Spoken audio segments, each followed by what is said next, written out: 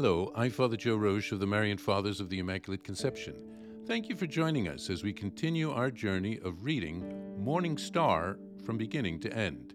Today we take up from where we left off, beginning with number 45, chapter 4, part 2, pages 97 through 99.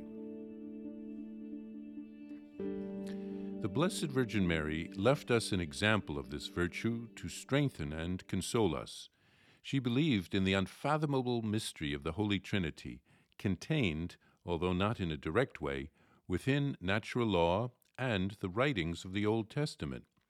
Mary learned this by reading the writings of the holy prophets, and even more so from the words of the Archangel Gabriel, who spoke of the Eternal Father who sent him, of the Son of God, whom she was to conceive, and whom he called the Son of the Most High, and of the Holy Spirit, through whom the Word was to be fulfilled. She believed in the supreme mystery of the Incarnation, hidden in symbols and not clearly expressed. Mary believed that the eternal Word of God, that is, the Son of God, having one nature with the Father and the Holy Spirit, would receive a human body. She believed herself to be the Virgin chosen by God, through whom this mystery would be fulfilled, and who, in a miraculous way, and without any damage to her virginity, would conceive and give birth to the Son. Even though through Adam's fall the whole world bore the mark of ruin and was full of evil habits and sins, she believed that, on account of the sacrifice of the Word incarnate, hope of salvation would return and the gates of heaven would be opened for all. Although she saw with her own eyes the birth of Christ in a human body, subject to suffering, death, and the other hardships of this earthly life, she believed that he is God, the Lord of the world, in whose beauty heaven rejoices and whom the angels serve. Mary believed all of that, even before the gospel was proclaimed and Christ performed miracles. Unlike Zechariah and Gideon, she did not ask for any sign from God in order to believe. She possessed a certainty, firmness, and clarity of faith as no other person living before or after her has had. Because of the perfection and strength of her faith, Isaiah called her the prophetess. St. Rupert mentions this: "This prophetess, at whose command the prophet comes, is the Virgin Mary, in whose womb the prophecies of all prophets were fulfilled, because what she conceived in her body, she understood with her mind." That's from his book 1. She personally gave witness to her extraordinary faith, saying, "For he who is mighty has done great things for me." That's from Luke chapter 1, verse 49. Namely, that the Son of God became man in her body.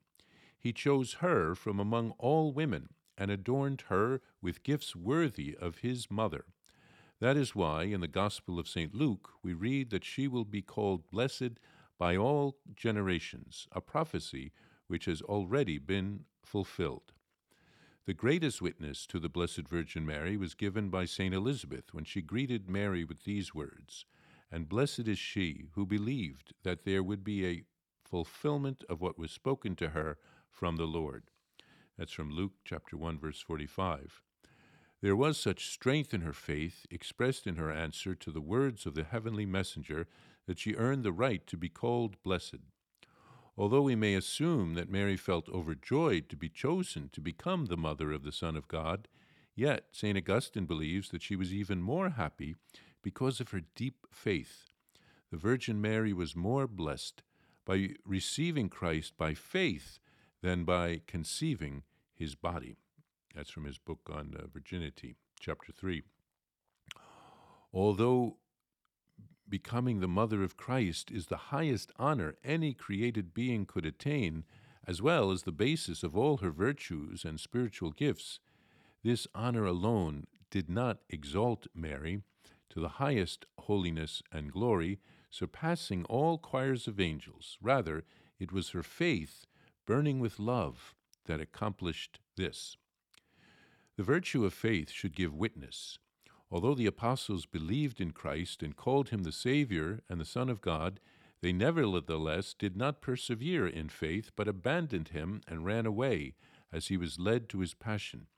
The Blessed Virgin Mary, however, was not only perfect in her faith, but also continuously professed it. Although she was filled with sorrow, Mary managed to banish fear and did not leave her son. Instead, standing at the foot of the cross and waiting his resurrection and the fulfillment of all he announced, she proclaimed that he is God and Savior.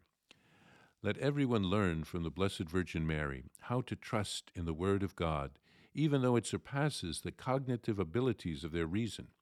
Let them learn from her the excellence in proclaiming and fulfilling the fundamental principles of faith, and let them not fear the loss of wealth and even life on account of implementing those fundamental principles in their daily life. For Christ said, "So everyone who acknowledges me before men, I also will acknowledge before my Father who is in heaven. But whoever denies me before men, I also will deny before my Father who is in heaven." That's from Matthew 10, verses 32 and 33. In this section, Venerable Casimir speaks of how Mary gives us a beautiful example of the gift of faith. Mary had a deep faith in the Holy Trinity. Some things were revealed to her. Some she came to know through prayer and study. Her life was centered on God. She experienced the Incarnation, but her faith told her that her Son was God. She didn't need to see signs and wonders in order to believe. She probably didn't personally see most of Jesus' miracles. Mary was like a prophet in what she said in her Magnificat. God did great things for her, especially in choosing her to be the Mother of God, to participate in the Incarnation. St. Elizabeth proclaimed that Mary was blessed because she believed. She believed the word that God had spoken to her. Mary's faith was profound. St. Augustine said that her receiving Christ in faith gave her even more joy than being the Mother of God. Her faith was what gave her a burning love for Christ. Mary's faith helped her to remain at the foot of the cross despite her sorrow and her fear. She did not run away. She believed that Christ would rise as he had promised. Mary wants to teach us how to grow in our faith. She will also teach us how to fearlessly proclaim our faith in the world.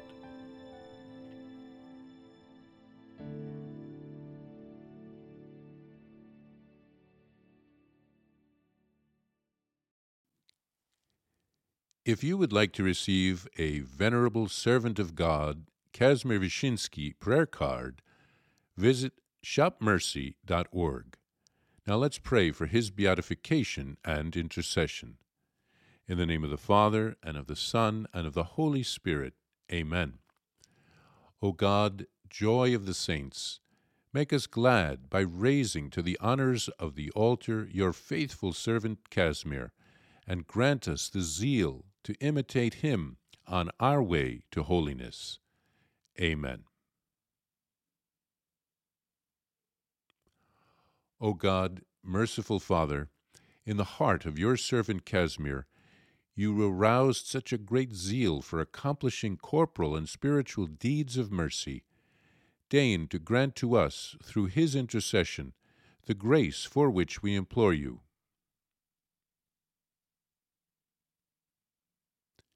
Amen. Our Father, who art in heaven, hallowed be thy name. Thy kingdom come, thy will be done, on earth as it is in heaven.